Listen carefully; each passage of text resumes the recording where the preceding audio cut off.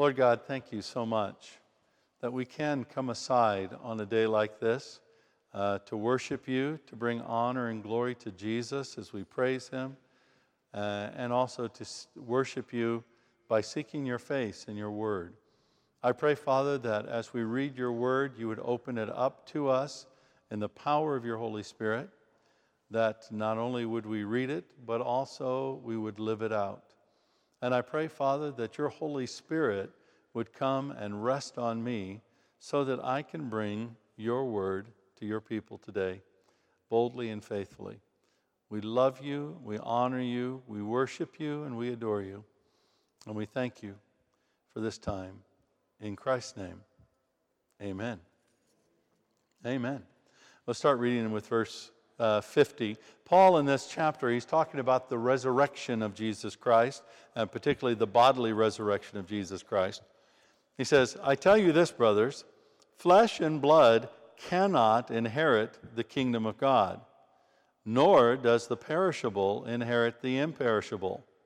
Behold, I tell you a mystery.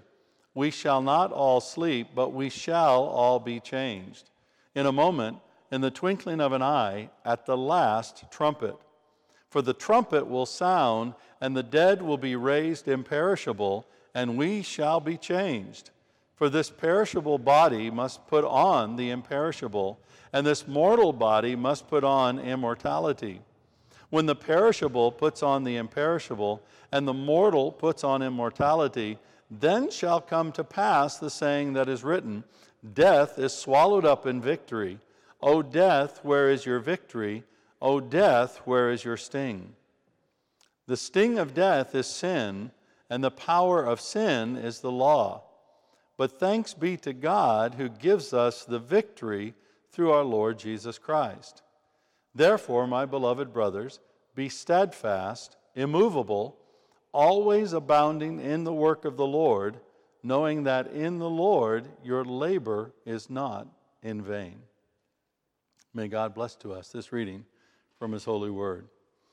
Now, all the time, a lot of people, where I travel, people ask questions like, do you know when the rapture is going to happen, the second coming of Jesus and the rapture?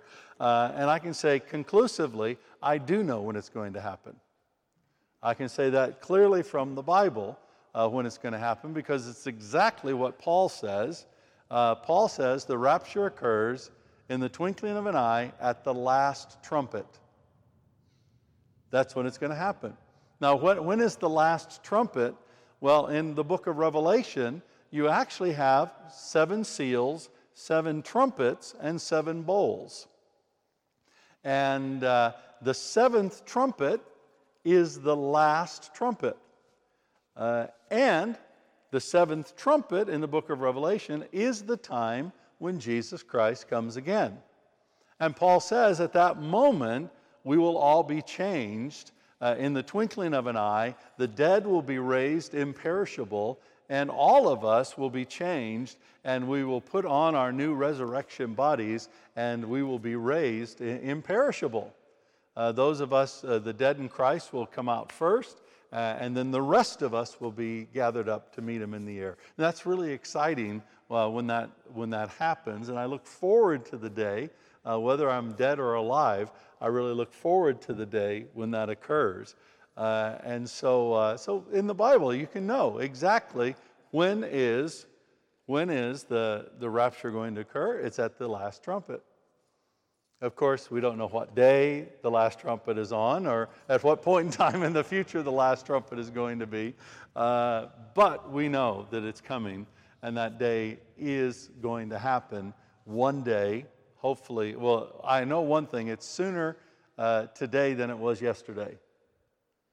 It's nearer today than it was yesterday, and we know that. Now, Paul was writing to people who, very much like us, were traveling through tough times. I mean, the church in Corinth, to begin with, it was a pretty messed up church. The church in Corinth had a lot of divisions and a lot of strife, and it was the church where people would say, some people would say, well, I follow Peter, and then other people would say, well, I follow Paul, and then there'd be other people who say, well, I follow Jesus. And even today, I talk with people who are like that. Who will say, "Oh, no, I don't go to any church. I just follow Jesus," as if somehow that makes them superior, which it doesn't, by the way. And there's no such thing as following Jesus outside the church. I mean, God makes that pretty clear throughout the text. But they were going through these kinds of issues. Inside, they had struggles. And, a lot of churches today are having the same kind of struggles. And outside, they had struggles. They were experiencing a lot of persecution. It was a small group of people. This church wasn't big. It wasn't a mighty church, so they were divided amongst themselves. They were pretty tiny overall in terms of their numbers. And in fact, the church continued to struggle like this, we know, all the way into the second century. To at least the year 100 or so, we have letters that were written by other bishops to the Church of Corinth saying, "Can't you guys get your act together," basically. So they always seem to struggle, and they always seem to go through these difficult times. But Paul here, in writing this letter, is telling them a lot about how to travel through tough times. And that's what we've been looking at the last number of months. In fact, this is the last sermon in this series, Traveling Through Tough Times. Next week I'll begin a new series. And I wanted to conclude this series basically with what Paul concluded for the Corinthians in his advice to them about traveling through tough times. And Paul's instruction there is right there in verse 58, where he says, "Therefore." I'm not a big fan, most of you might know, of very cute ways of looking at the Greek. Like, for example, many times over the years I've heard people say, "What is atonement?" And they'll say, "at-one-ment." That's what atonement means. And every time somebody says that, I say, "No, it doesn't. You have no idea what the Greek means." Because you can't do that normally. But there is one that I think is relatively accurate when you're studying the Bible. I heard someone say one time, whenever you see "therefore," you need to ask yourself, what is it there for? Because every time there's a "therefore," there's an instruction that Paul is giving based on what he has just said that is something you really need to pay attention to. So every time in Paul's writing you read the word "therefore," you really need to pay attention to it because Paul is about to say something really, really important. And so he's taken them on this journey here, and he's talked about the most important thing in the Christian life, that is the resurrection of Jesus Christ, and he concludes his discussion with "therefore." Therefore. And what is he saying to them? Therefore, be steadfast. Remain steadfast. Remain steadfast. Immovable. He uses that word to describe it. That's the only place in the whole Bible immovable is used. So Paul is telling us here, if you're traveling through tough times, amongst all the other disciplines that we've been talking about the last few months, we also need to remain steadfast. Remain steadfast. The idea of being steadfast is the idea of being established on a very strong foundation. In many cases, this word would describe a throne that somebody sits on, and this throne is built on top of solid rock that goes into the ground. So you sit on the throne, and sometimes the throne would even be carved out of this solid rock. So if you're sitting on the throne and you get the strongest guys possible to come run at you, maybe you pick out the strongest group of rugby players that you can imagine, and you get them to come at you, and they come and all together they hit that chair, nothing can shift it. Nothing can move it. That's the idea of being steadfast. And as we travel through tough times, we have to have the attitude, nothing is going to move me. Nothing is going to shift me. Nothing is going to push me away from the reality that I know, and I will live that life of steadfastness. I will remain steadfast. I will remain founded on this rock foundation that you can't move. You can't even dig this thing out. It is so strong. It is so solid. That's what Paul tells us. If we're traveling through tough times, we have to determine that we will remain steadfast. Now, this is true all the time, obviously. But what often happens when we're going through tough times, we often ask ourselves things like, well, did God really say this? Am I really supposed to do this? Does God really want me to suffer? Does God really want me to struggle? Surely God would rather I abandon my marriage and go and have an affair and find a new wife someplace. Surely God would want me to leave my church, even though it's struggling, and go and find a better church where I can sit back and be more at ease and wouldn't have these struggles. Surely these things would happen. Surely God wants these easier pathways for me. And the truth is that almost never does God want us to take the easy path. In fact, he says, wide is the way that leads to destruction. Easy is the path. Wide is the way that's going to lead you to destruction. So we need to determine that we will remain steadfast. We will remain steadfast. How do we do this? What is the secret to remaining steadfast? And there are two things that Paul is pointing out to us here. Two absolute essential ingredients to being steadfast. The first flows out of the bodily resurrection of Jesus Christ. The resurrection of Jesus Christ, as I've said many times, is the most reliably established ancient historical fact. No reputable historian could dispute the resurrection of Jesus Christ. That he was buried, that he died, that he was buried, that he was raised to life. No reputable historian will dispute that. Now, there's some that will try to find fancy arguments around it, but the truth is, if you apply the same principles of studying ancient history as you apply to anyone else, like Julius Caesar, Augustus, the ancient China, if you apply any of those principles for studying historic realities like this, you'll discover the resurrection of Jesus is the most well-established ancient historical fact. He really did rise bodily from the dead. Now, that's a lot different from what you do about it. Not everybody who would come to that conclusion will also follow Jesus. You know, for some people, they'll say, well, that's kind of a nice historical anomaly. Maybe there's something we don't understand about it, but that doesn't mean that they'll necessarily follow Jesus.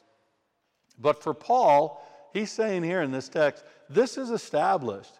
I mean, there are witnesses galore that are alive in the time of Paul that believe that Jesus rose from the dead. In fact, this is the earliest written testimony of the resurrection of Jesus Christ. This book was written before the Gospels were written, because many of those stories were around even as Paul was writing here. And out of that, he talks a bit about the bodies that we're going to have, and he talks about the second coming of Jesus and the rapture, all these things that are going to happen, that all flow out of this text. But they're all founded on the resurrection of Jesus Christ.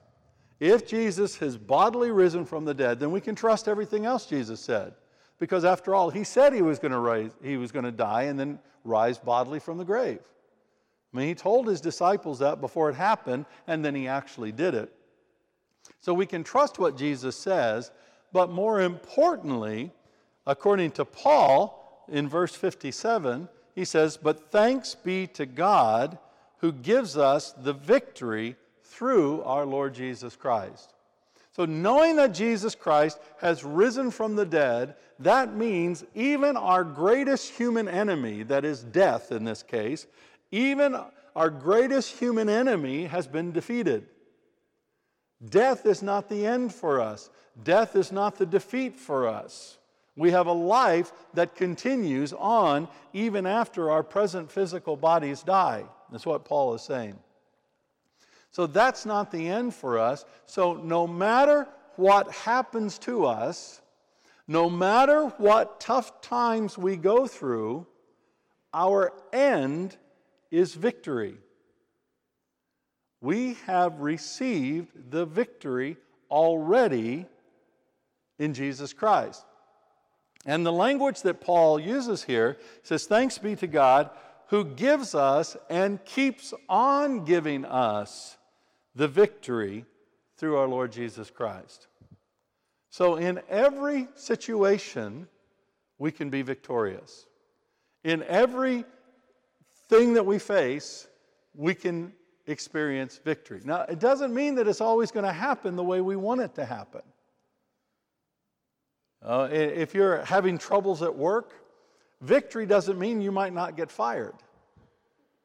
You can get fired but still have the victory, because you come out on the other side of that troubling time with your honor intact, your dignity intact, your integrity intact, and you're able to hold your head up high and move on to the next thing that God has for you. I remember back, this is more than 20 years ago, I was going through a really dark time in my last church, and frankly, I thought that I was going to be gone. You know, that I would probably get fired.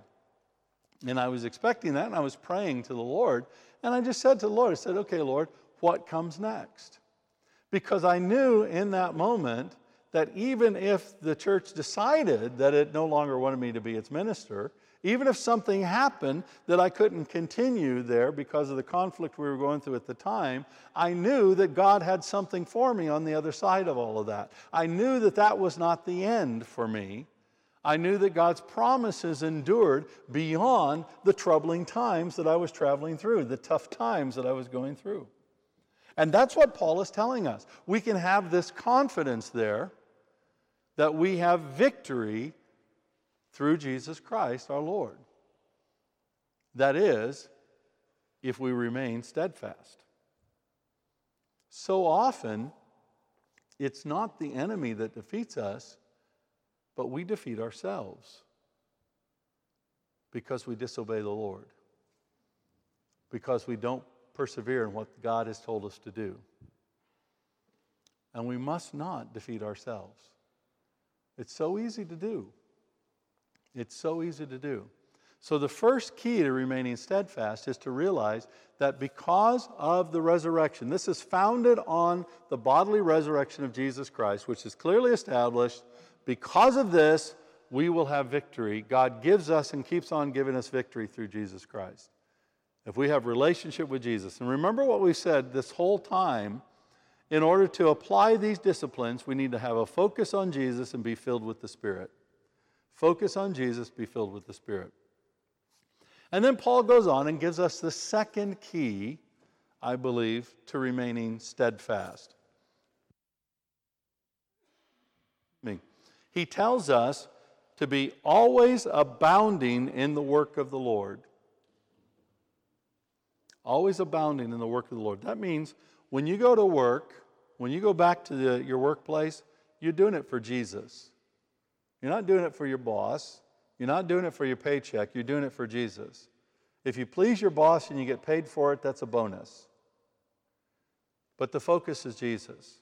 And every day, while we're going to work, every day while we're at home, every day when we're engaging in the community, we need to understand that we are there to do the work of the Lord. And the work of the Lord might be a number of different things. Paul tells us in Ephesians chapter 2 that God has prepared good works in advance for us to do. And so we need to walk into those good works. Now, you won't always know what those good works are in advance. God often doesn't tell you, "Oh, by the way, go to work today and you're going to meet somebody who's sick and I want you to pray for them." You just go to work and you see a coworker who's sick and you get this nudge, "Pray for this person." And then if you're like me, you go, "Oh, I'm kind of afraid. I don't really want to pray for the person." But then you kind of press through and you pray for them. And Paul says, always be abounding in the work of the Lord. Always abound in the work of the Lord. But that is not the key to remaining steadfast. It's the second part of the phrase where he says, knowing that in the Lord your labor is not in vain. I talk to so many Christians who say, well, I haven't done much for God. I've only done a few things. It really, it doesn't seem that important. It doesn't seem that significant.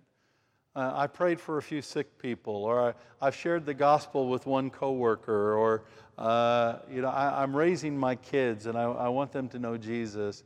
But I really don't have any ministry outside my kids, really. I'm just focusing in on them. Or I'm not a real preacher at church. I'm just doing dishes at church. And I really enjoy doing the dishes. But I would be terrified to stand up in front of somebody and preach. And we have a tendency to discount what we do. We all have a tendency to discount the significance of what we're doing in the Lord. And Paul says, abound in the work of the Lord, knowing that your labor in the Lord is not in vain. It's not empty. It's not meaningless. Everything we do for the Lord, all that the Lord gives us to do, everything is significant. Everything is significant. Sometimes life is a bit like that cupboard that we're putting together from IKEA. And we do all this work, and we find this one piece that's left over, and we think, oh, that's not that important. And then we pull out the drawer, and the whole cupboard collapses. Or we're like the car mechanic. And it says, I have this bolt left over. Oh, must not be important. I'll just toss it in my toolkit. And then the engine falls out of the car. In life, there are so many small things that are so significant. And the problem is, you don't know how significant they are because you're not the mechanic. You don't know how significant they are because you have not designed the cupboard. You don't know how significant they are because you're not God. All we have to do is trust that our labor in the Lord, no matter how big or how small, is not in vain. It's not in vain. And if we found ourselves on the resurrection of Jesus Christ, knowing that in Christ we have the victory, and if we continue on working for Jesus because we know that our labor in the Lord is not in vain, those are the keys for us to remain steadfast. And when we remain steadfast as we travel through tough times, it gives glory and honor to our Lord and Savior Jesus Christ. Father God, thank you so much. Thank you for this whole series that we've been able to engage in. Thank you for the things that we've learned. I thank you, Lord, for the people that will listen to the series online or through SoundCloud, and I ask that they would be blessed in so doing. And I pray, Lord, that all of us, you'd help us to remain steadfast. Remain steadfast, knowing that we have victory in Jesus. Remain steadfast, knowing that our labor in the Lord is never in vain. And we look forward to that day when we'll see you face to face, and we'll see how all of this fits together to your glory and praise. We thank you for all this. In Christ's name, amen.